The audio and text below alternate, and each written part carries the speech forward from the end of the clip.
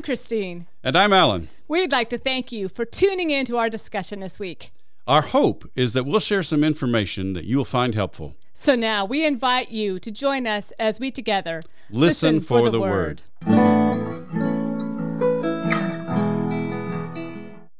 Hi, everyone. Welcome today.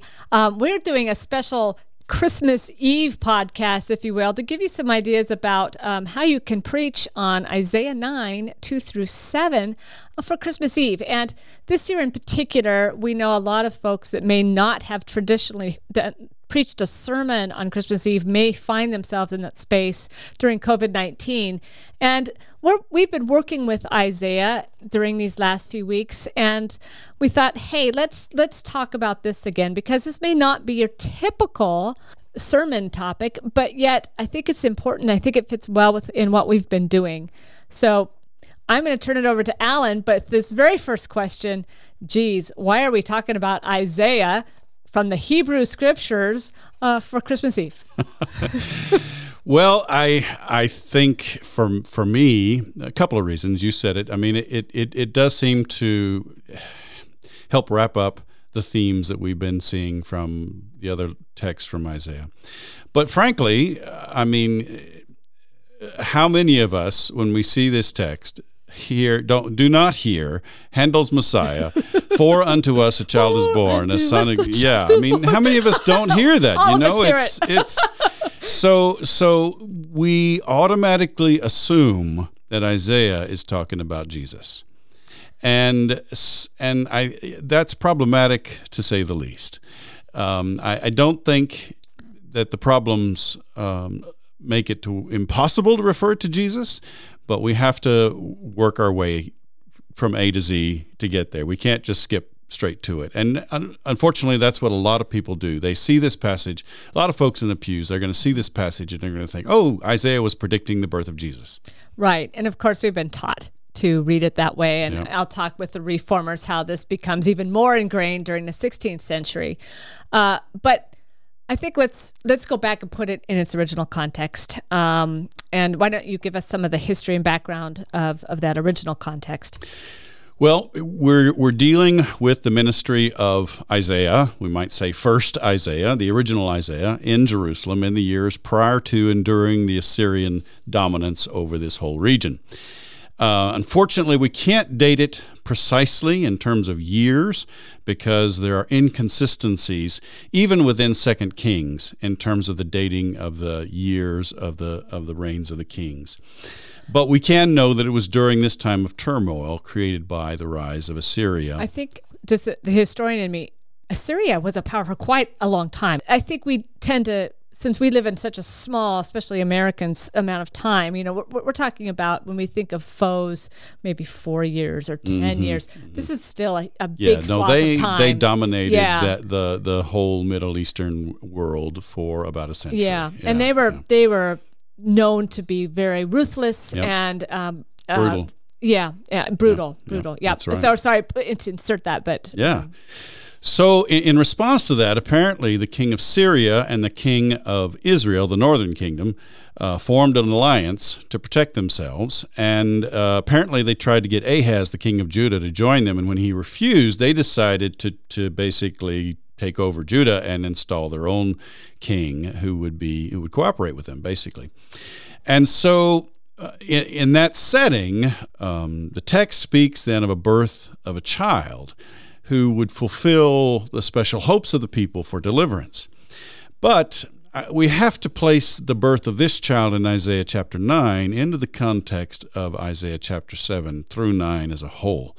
The reason for that is because this whole section really kind of forms a unit. And so in Isaiah 7, Isaiah addresses Ahaz with the message that Judah would be spared from the threat Syria and Israel posed. And at the same time, he warns Ahaz that he must stand firm in faith or he would not stand at all. And apparently in the aftermath, because of Ahaz's unbelief and disobedience, Isaiah turns to a warning of impending judgment at the hands of the Assyrians.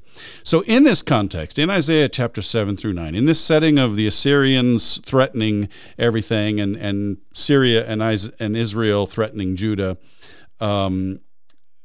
Isaiah speaks of the births of several children as signs for Judah. So first there are Isaiah's sons, Shear-Jashub, which means a remnant will return, and Maher-Shalal-Hashbaz. Say that 3 times fast. Which means... I'm going to name my cat that next time. Right? The spoil speeds, the prey hastens. And they're both intended as signs for Judah, though it's unclear what they're meant to signify, whether it's assurance or judgment, or both. Next, Isaiah speaks about the birth of the Emmanuel child in Isaiah chapter 7. And the identity of the child is ambiguous, but it clearly refers to a child born in the 7th century BC, since the significance of his birth is meant to demonstrate that the threat posed by Syria and Israel would be short-lived. So in the first place, this Emmanuel child, refers to a child born in that day and time who will be a sign for Ahaz that God is going to deliver them from Syria and Israel. So question comes to mind. So do we have a person we think it is? I mean, some think this is Hezekiah, right? Calvin will even talk about this. Is this Hezekiah? We'll get to that. Oh, I'm ahead. That's okay. I think we have a few more steps to go before we get there. I was so excited to get there. Okay. That's okay. That's okay. I think it's important to note that the Emmanuel child also appears in Isaiah 8, and there in the context of Assyrian domination. And even there, where Judah is experiencing judgment, the Emmanuel child signifies the presence of God with the people. So again, we're talking about someone in that day and time. Then we have finally in Isaiah 9, 2 through 7, the birth of the child in the text for today. And again, the identity of the child is not specified. There are some options. So here we're getting a little bit closer to answering your question. All right. And I'm on the edge of my seat. One option would be that the Emmanuel child and this child are the same person. That's not everybody thinks that. Some people think the Emmanuel child was just maybe some anonymous child born, and just the fact that by the time he's old enough to tell good from right from wrong, things will be resolved. But it is an option that the Emmanuel child may be the same person as the child in our text for today. And if that's the case, then again, some people think, well, maybe it's just some anonymous child, right. Or maybe it's one of Isaiah's sons. But I don't think in either of those cases, I don't think those options fit the rather exalted description of the role of this child in our passage for today. So I don't think it's an anonymous child. I don't think it's one of Isaiah's sons. Another option would be that the birth of the Emmanuel child and this child in Isaiah 9 both point to the birth of a crown prince of Judah, very likely either Hezekiah or Josiah. Both of them were said in 2 Kings to have done what was right in the sight of the Lord. I would choose Hezekiah myself because he seems to have been born closer to the events that serve as the backdrop for this segment of Isaiah. Also, 2 Kings, interesting, when it talks about Hezekiah's reign, it says something very special about Hezekiah. It says that in 2 Kings 18:5, it says, "There was no one like him among all the kings of Judah after him, or among those who were before him." So Hezekiah is rated the best king of Judah ever, and of all time, right? And so that seems to point to Hezekiah as well. Finally, first Isaiah concludes with the extended narrative of events in Hezekiah's reign that included the deliverance from the massive Assyrian army that threatened Jerusalem, and the rather foolish option of Hezekiah to allow the Babylonian envoys to tour Jerusalem, which Isaiah says will lead to the ultimate demise of Judah. And by the way, Isaiah 36 through 39 is essentially the same text verbatim as 2 Kings 18:13 through 20:19. And so it's interesting that we have that, put in there. Right. The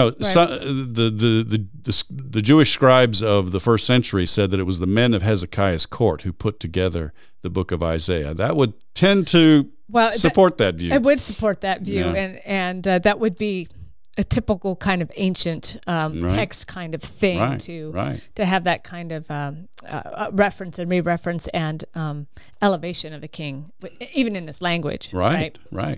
Now, many will point to the fact that the chronology of 2 Kings doesn't work for Hezekiah, but there's a problem with that anyway, because if you follow the way they date the reigns of the kings, then Ahaz would have been 11 years old when he fathered Hezekiah, which that seems rather unlikely. Probably not, right? Probably not. So I mean, and then I mean, you just have the plain historical reality that despite the elevated hopes associated with his birth, his reign, although perhaps we could say with 2 Kings it was the best of the kings of Judah. He was the best of the kings of Judah. Nevertheless, his reign failed to live up to the exalted hopes expressed in this passage from Isaiah. Yep. So because of this, some would say that both the Emmanuel child and the child in Isaiah 9 refer to a future king who would fully realize the promise of our text for today. And they, I think, are heavily influenced by the Christian reading of this passage by the Gospel of Matthew. And it seems to me that one thing that speaks against that is the fact that the verbs in our text in Isaiah chapter 9 speak of something as something that has already happened. A child has been born, a son has been given. Right. This is something that has already happened.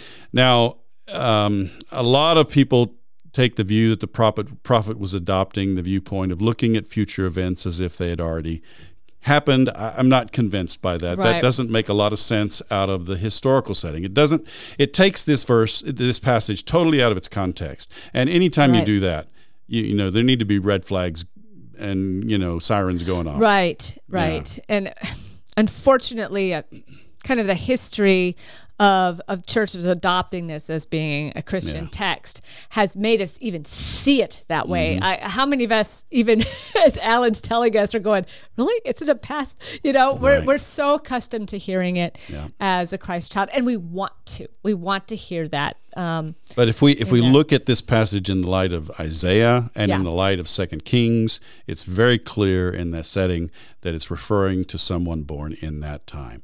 And so in light of all of that backdrop, I would say both the Emmanuel child and the child of Isaiah 9 probably originally referred to an heir of David's throne born in that time, most likely Hezekiah. The fact that his reign ultimately failed to live up to the hopes and promises of our text simply speaks to the fact that he was a human being and he was flawed. And the Assyrians were there. Right. I mean, historically, they had better weapons. and more of them. And more of them, absolutely, So, but here we have the transition then from Isaiah to the Christian use of this passage, because it was the fact that even the best of the Jewish kings failed to live up to the hopes and promises made in Scripture that led to the idea that one day a king would come and would fulfill these hopes and would fulfill these promises. And this is what made it possible that Matthew could, and I would say should, interpret Isaiah 7:14 and in this passage as well with reference to Jesus' birth. Now, interestingly, the only place that Isaiah 9, 2 through 7 is quoted in the New Testament is in Matthew chapter 4, and there it's with reference not to Jesus' birth, but with reference to his ministry in Galilee, the land of Zebulun, the land of Naphtali, the land that dwelt in darkness has seen a great light. And so since Jesus, Matthew uses this text to explain Jesus' ministry in Galilee, not his birth. Right. Yeah, interesting. Is this a construct of Matthew and Matthew's space of having such a gospel that has such reflection to the Jewish past compared to like Mark? Well, if you compare Matthew to Mark, for example, and even to Luke, Matthew has this fulfillment theme where he is very keen to show that Jesus fulfills Scripture. And he quotes, it happens numerous times in Matthew's gospel. This took place to fulfill what was spoken by the prophet, saying, and then he'll quote a prophet. And that is a theme in Matthew's gospel, is pointing out how Jesus fulfilled Hebrew Scripture. And I think we can give Matthew that he sees Jesus as the ultimate fulfillment of this, without saying that Isaiah was predicting Christ. So it depends on the direction you're going from. Is Isaiah looking forward to the future and seeing Jesus? I don't think so. Probably not. Matthew looks back to the past and sees in Jesus the fulfillment of the hopes expressed by Isaiah regarding very likely the birth of Hezekiah. And so I think we have to get the direction right. Well, I think that's good. I think that's richer than this kind of predetermined. It doesn't fit the apologetics of some people, but. Oh, yeah, that's true. That's true. But I think it's more historically accurate, and it does justice to the Scripture as a whole. It does justice to the book of Isaiah as a book of Scripture. Right. Not as just something we can use at whim. If we're gonna look at Isaiah as Scripture, we're gonna try to be faithful to interpret it in light of its original context as well. Yeah. Excellent. Yeah. Excellent. I think that all makes sense. And as we get to our reformers later, we'll kind of see where they are in this world, which is kind of interesting, actually. Sure. Of interpretation. Sure. But, now, we've dug in a lot to the historical significance. The message of the text here, I think, is clear. I don't think there's any question about the message of the text, and that is that it's the birth of this child is meant to signify that God will uphold the promises he made regarding David's throne and regarding Jerusalem as the place he chose for his name to dwell, whether by deliverance or by judgment. And that depends on whether the people stood firm in the faith. Okay, so, when times when they stood firm in the faith, God delivered them, as when the Assyrians came knocking on Jerusalem's door under Hezekiah's reign. But there are other times when he upheld that promise by judgment, by allowing them to fall. One might walk into this and see this and go to that concept of the Old Testament God of wrath. I don't know. Why don't you explain that? Is this ultimately a message of hope or one of judgment? Well, the thing is, both deliverance and judgment are a message of hope, I would say. Because the idea is God is going to be true to himself. God is going to be true to the promise that David's throne will be upheld and that Jerusalem will be the place where he chooses his name to dwell, even if that means he has to give Jerusalem over to be destroyed. Now, is that the end of the story? I don't think so. Because we don't think so, no. Right. And so I think, and you see that in Isaiah as well. 3rd Isaiah picks this up very strongly, that Jerusalem is going to be restored and going to be lifted up, and it's going to be its future glory is going to surpass its original glory. One of the themes of 2nd Isaiah is forget about the former things, because I'm going to do something new that's going to be totally astounding, that you're going to not even remember the former things. I think this is something we may have a hard time wrapping our heads around, but God is faithful to his people, both by delivering them and by allowing judgment to fall upon them when necessary. I keep thinking about how apropos this text is for now in this our particular world situation, as we're watching what seems to be an uncontrolled. The humans aren't in control anymore. As we're watching a virus. We never were. Well, very true. But I mean, I think I should rephrase that. Thank you. That our perception of being in control, which is what we had before, now is evident that hey, you really aren't. And it's becoming more apparent to more folks. Yeah. And so I think right now it's that kind of people are desperate and that maybe haven't looked at the church before are maybe starting to look for some answers outside of what has become a human concept. And, as we're talking about this, I think that's this text all of a sudden is really amazing. Sure.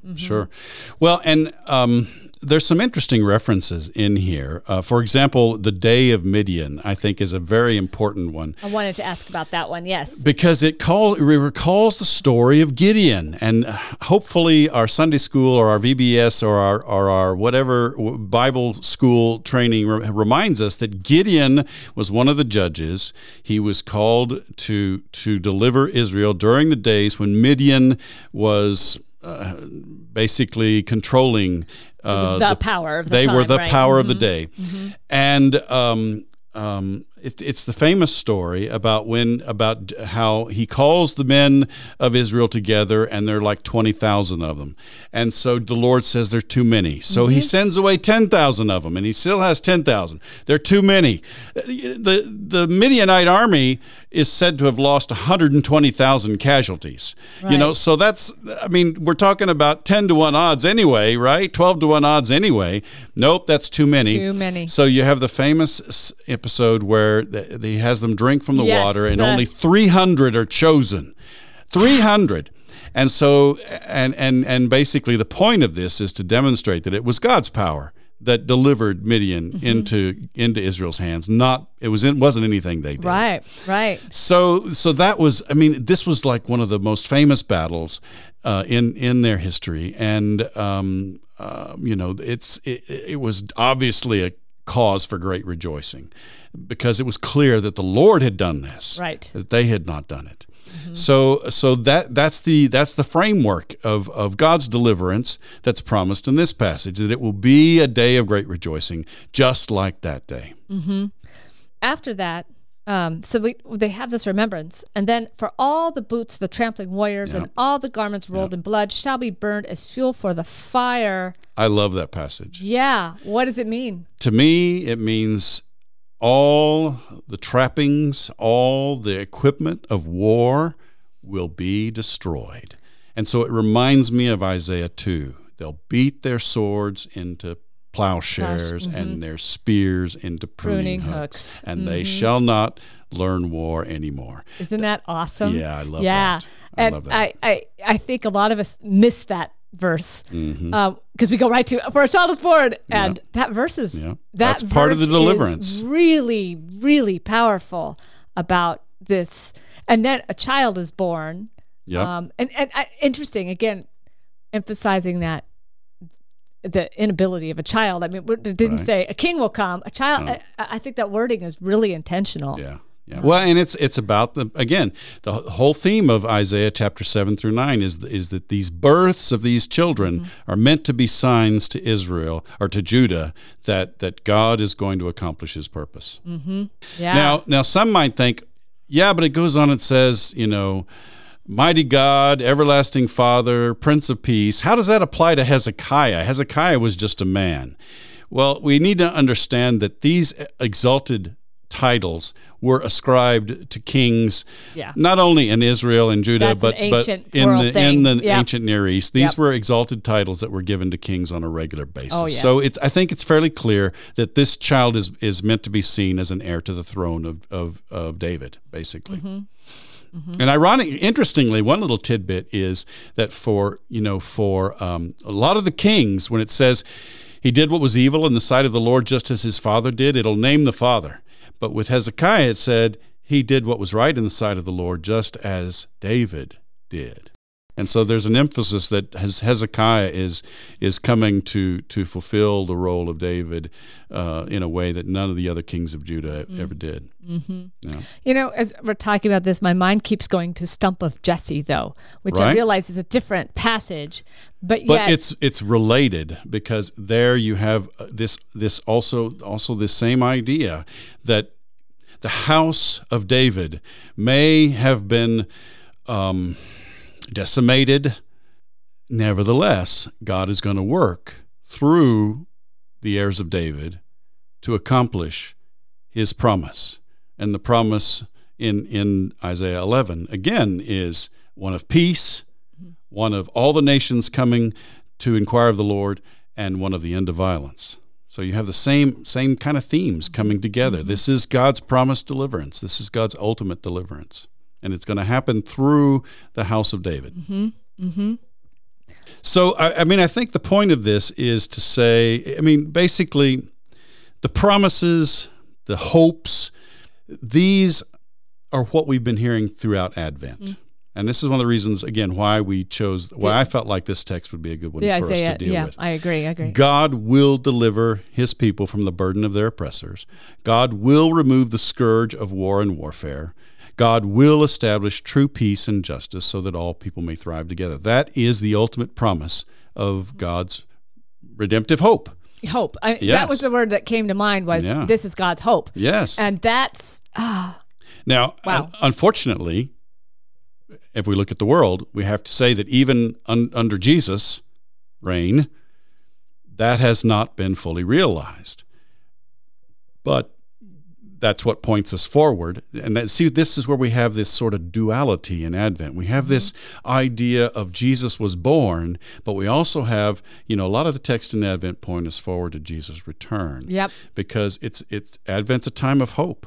And it's a time to remind us that just because the promises haven't been fully realized even yet, that doesn't mean that they won't be eventually. The already not yet. Yeah, that's right. That Calvin likes to bring in. That's right. Okay. Well, thank you. We will be back. Thank you.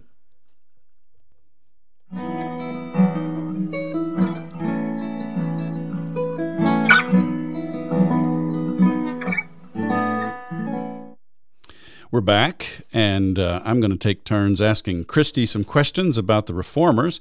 So let's just jump right in. Christy, how did the Reformers use this text, and what meaning did they see in them? Well, there is no doubt that in this text, they are going to pull Christ out of this, much as Handel does in the Messiah. So there is a tradition of reading this with being Christ, looking ahead to Christ. And I think what's interesting, really the Messiah is not that much later when we're talking about late 15th, early 16th, or 16th, early 17th century, and then we're talking about another 100 years, 150 years the Messiah is written. So it's not that far apart. And obviously this is part of the tradition. And they see it this way, I think, because they see that in Matthew. So they're just picking up on how they assume this to happen. So they see it as a straight-up prediction of Jesus' birth. Pretty much. Luther in particular.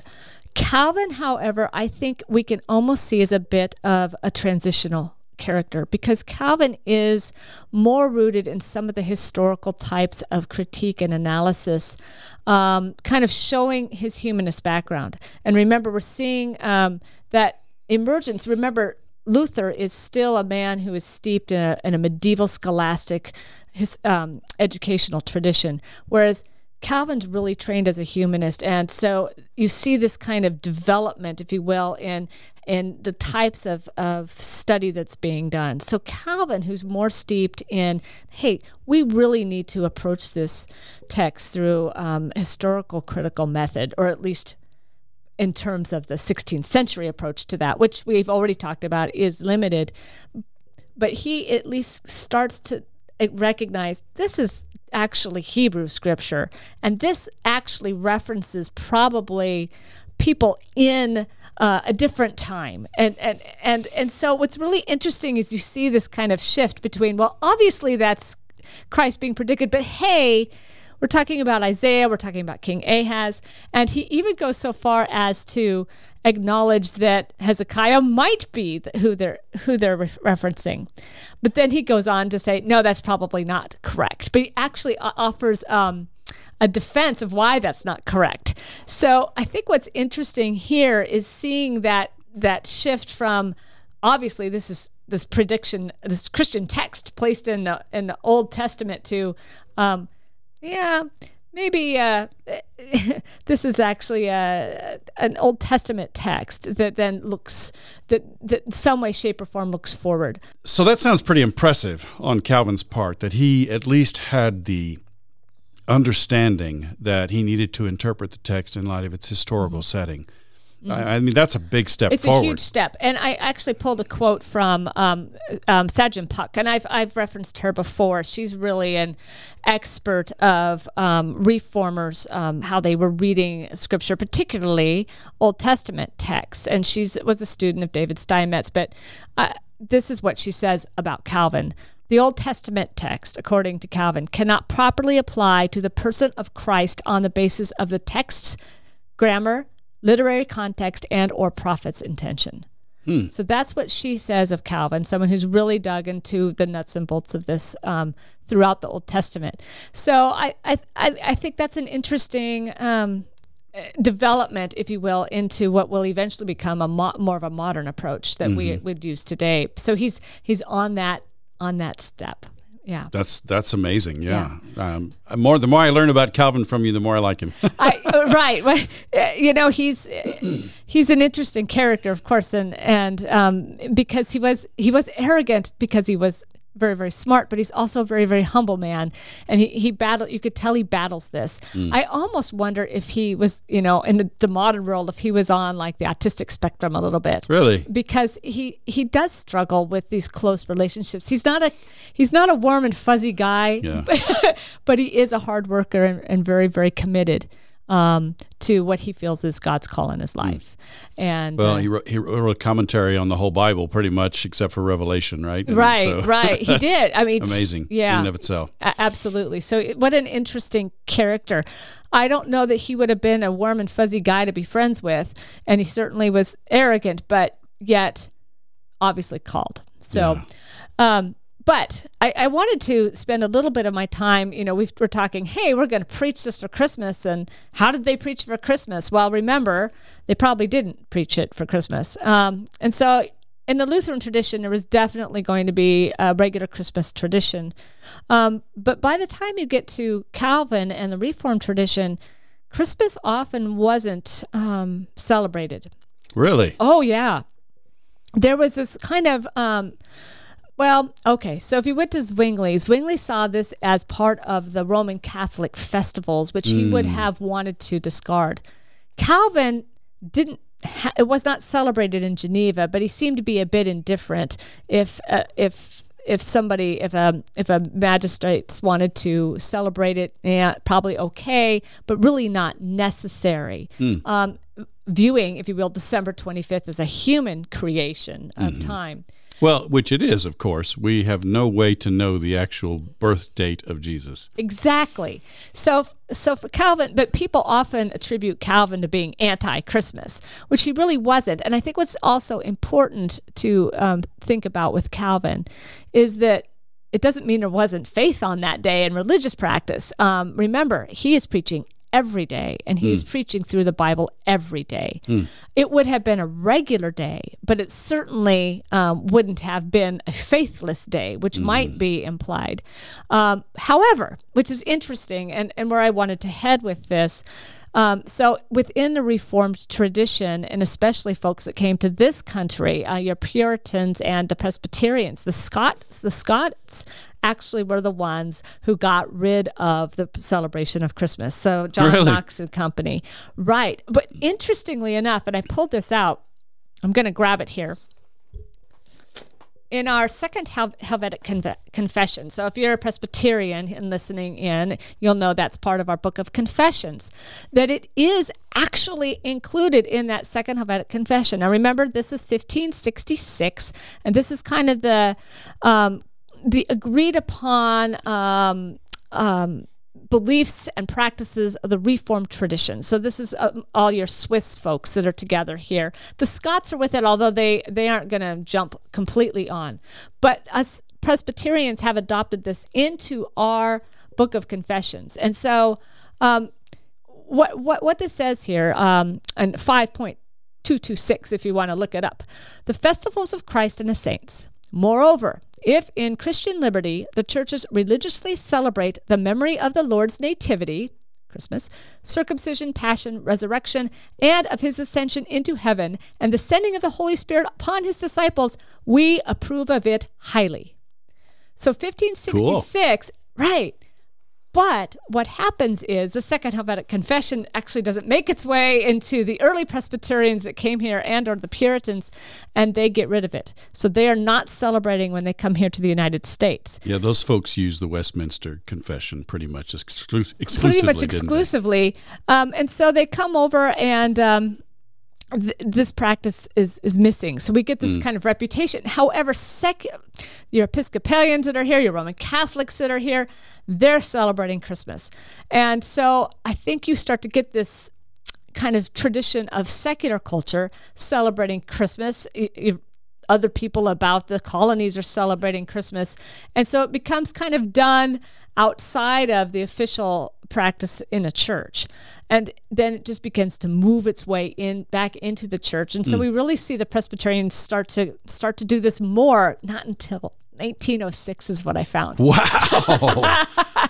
If you could believe that, within the Presbyterian tradition. And then ultimately it becomes part of our regular practice. So what was the justification prior to that time for not having any kind of official Christmas celebration in church? Well, again, it's Roman Catholic. It's a festival of that humans have put together, not something done by Christ. Of course, Christ wasn't alive, right? To remember his How birth. is Christ going to institute a celebration of his own birth, right? Exactly, and likely why it was added. But there was huge worry, and of course, when during the Reformation, they were so worried about things being interpreted as being Roman Catholic, and it was they wanted to have such an emphasis on Scripture read and what is scriptural, and anything that was extra. So we talked about the music and the it's particularly the Zwinglians, even dismantling organs, but Calvin was just singing psalms. I mean, we're not in this pattern of having this full, beautiful liturgy. Sure. What I love about today is we've reclaimed a lot of this practice, realizing it can benefit, it can enhance Scripture for us. But sure.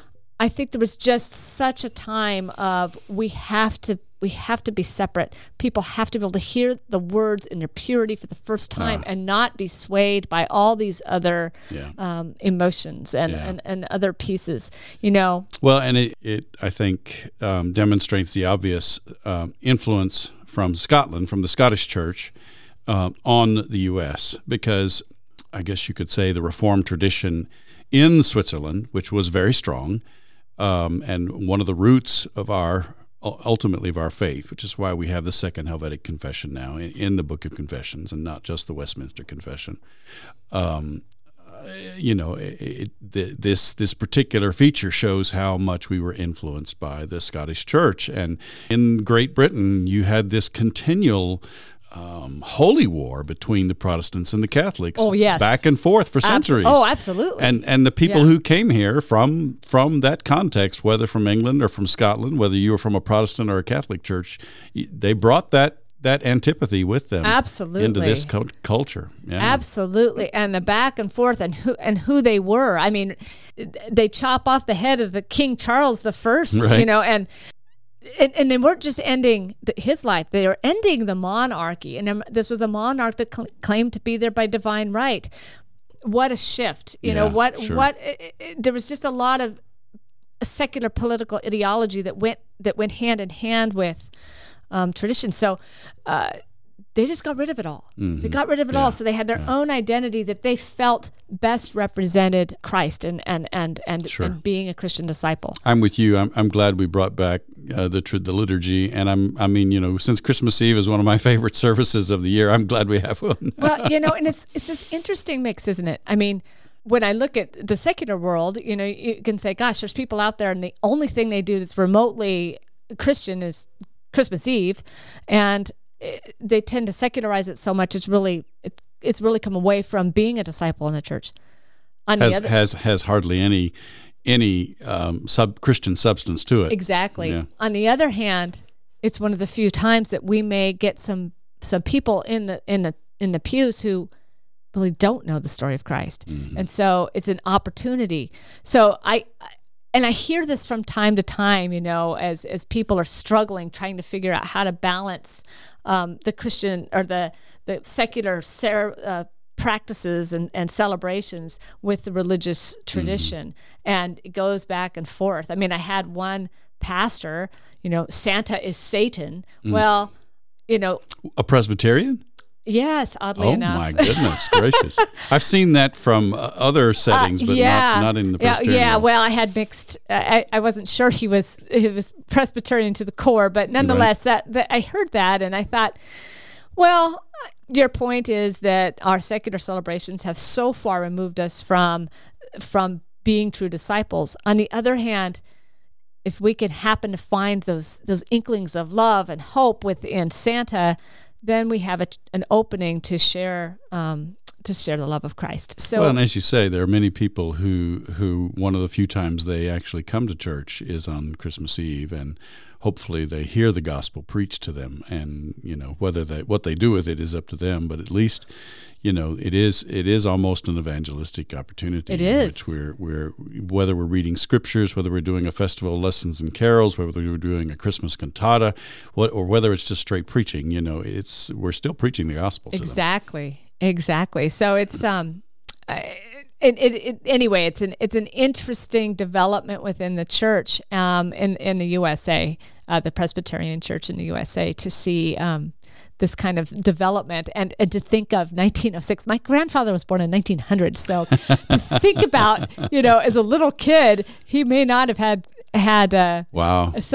I'm sure they had a secular celebration, but to have a Christmas Eve service is really interesting for me to process. Yeah, that's wild. Yeah.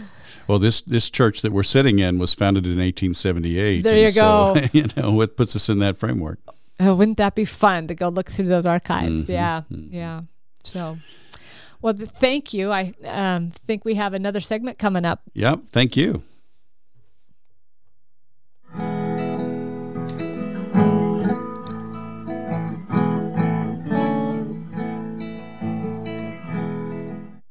Hi, everybody. We are back, and we're on our third segment here. And I think as we are moving into thinking about using this passage for Christmas Eve, I think we want to think about who shows up in our churches and how this passage can be hopeful and a promise of Christ for them.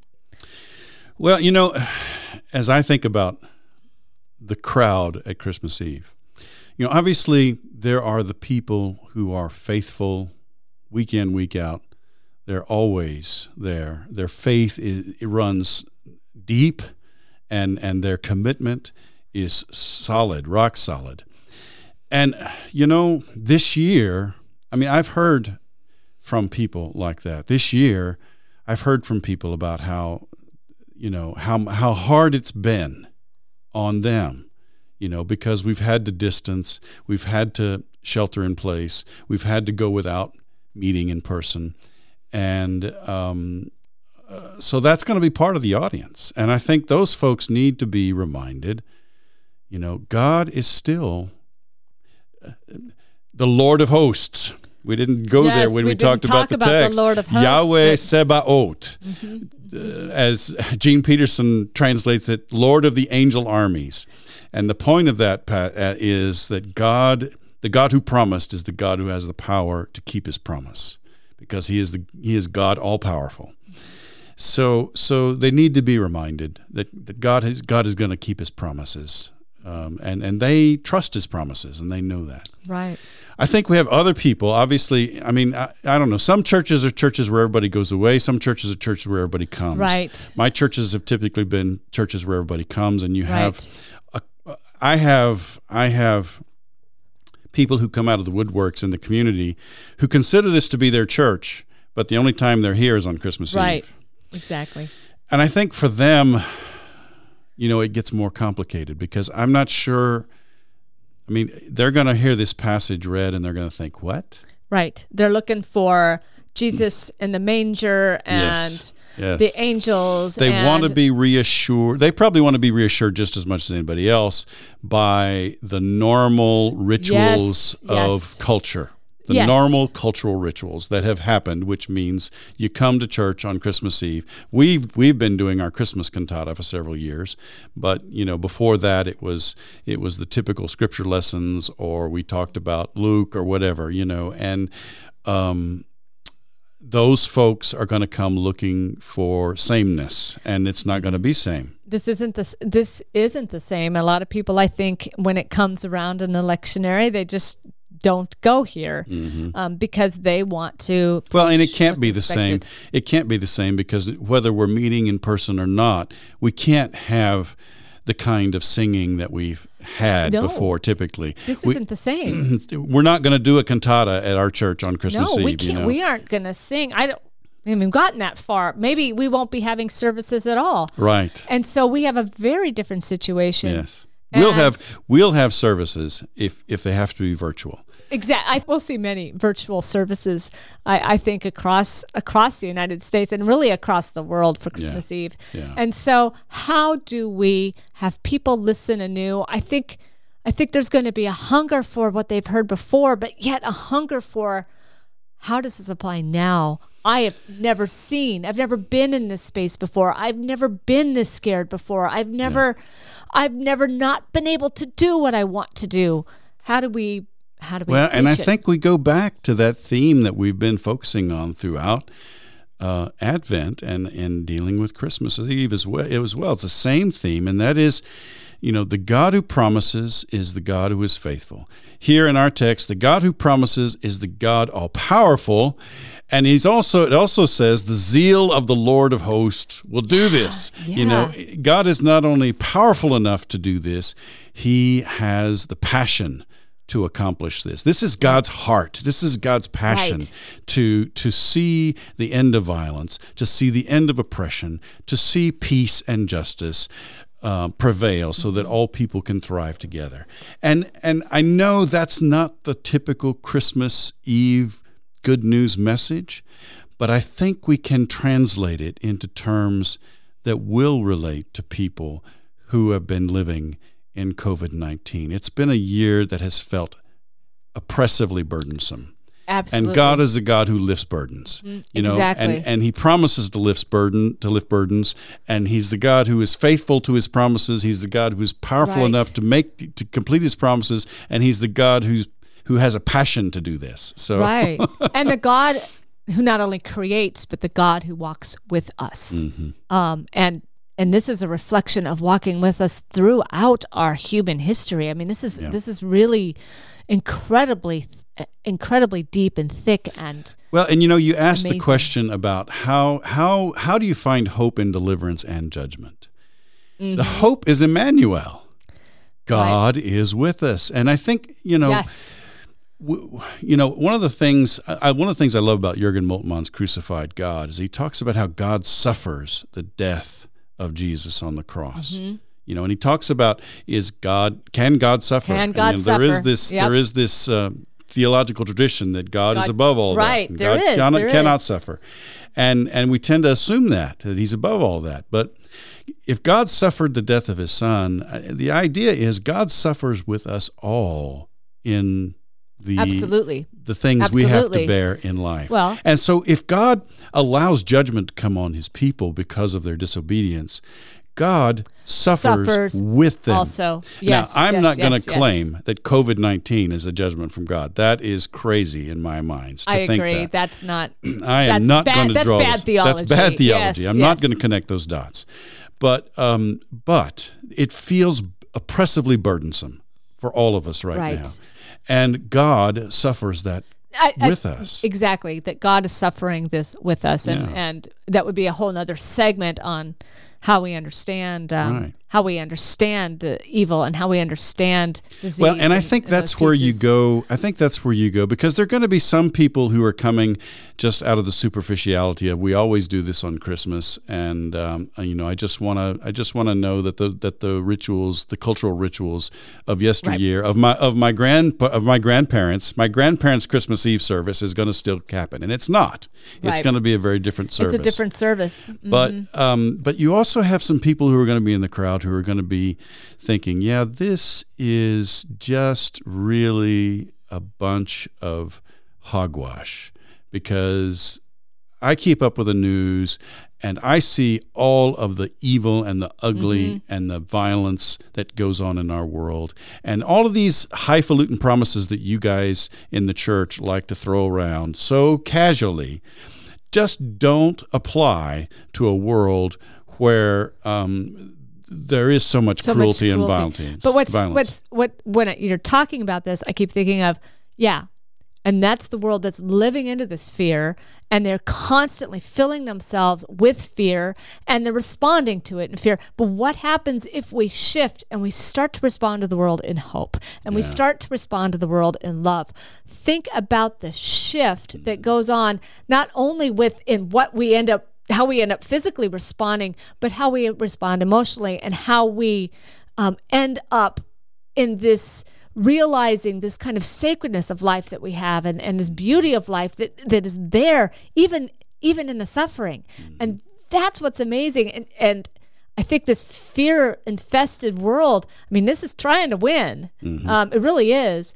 And I think when we pull ourselves out of it, and we listen to the hope, it's incredibly powerful. Yeah. Well, and there you have the people who lived in darkness have seen a great light. Absolutely. And that's where this is, like, in some ways, the perfect text.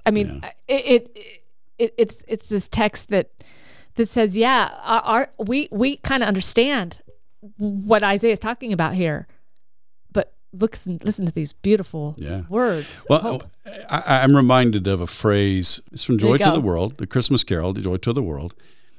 He comes to make his glories known, far as the curse is found. Oh, yes. Far as the curse is found.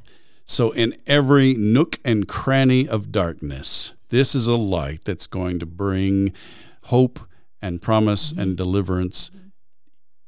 In every nook and cranny of human existence, far as the curse is found. Exactly. There is no place that we can go in our lives. There is no place so dark that God's light has not already been there. God's love has not already been there and already paved the road for us to make our way back. And all we have to do is follow it. Exactly. Now, it's right there. There are some people who at the end of the day are just not going to go there. They can't. Right. But we can still put the message out there for them. And I think there is an answer. I believe agree. It was Dietrich Bonhoeffer who pointed out that God's answer to suffering is Jesus on the cross. Exactly. And so if someone is really stumbling over, I can't believe in a God who promises all these great things while the world is so full of evil and suffering, the answer is, and God took all of that evil and suffering, all that pain into himself in order to redeem it all. Exactly. Yeah. And that's awesome. Yeah. I think that's exactly where we need to end. I think so too. Thanks, Alan. Christy. Bye-bye. Bye. Merry Christmas, everybody.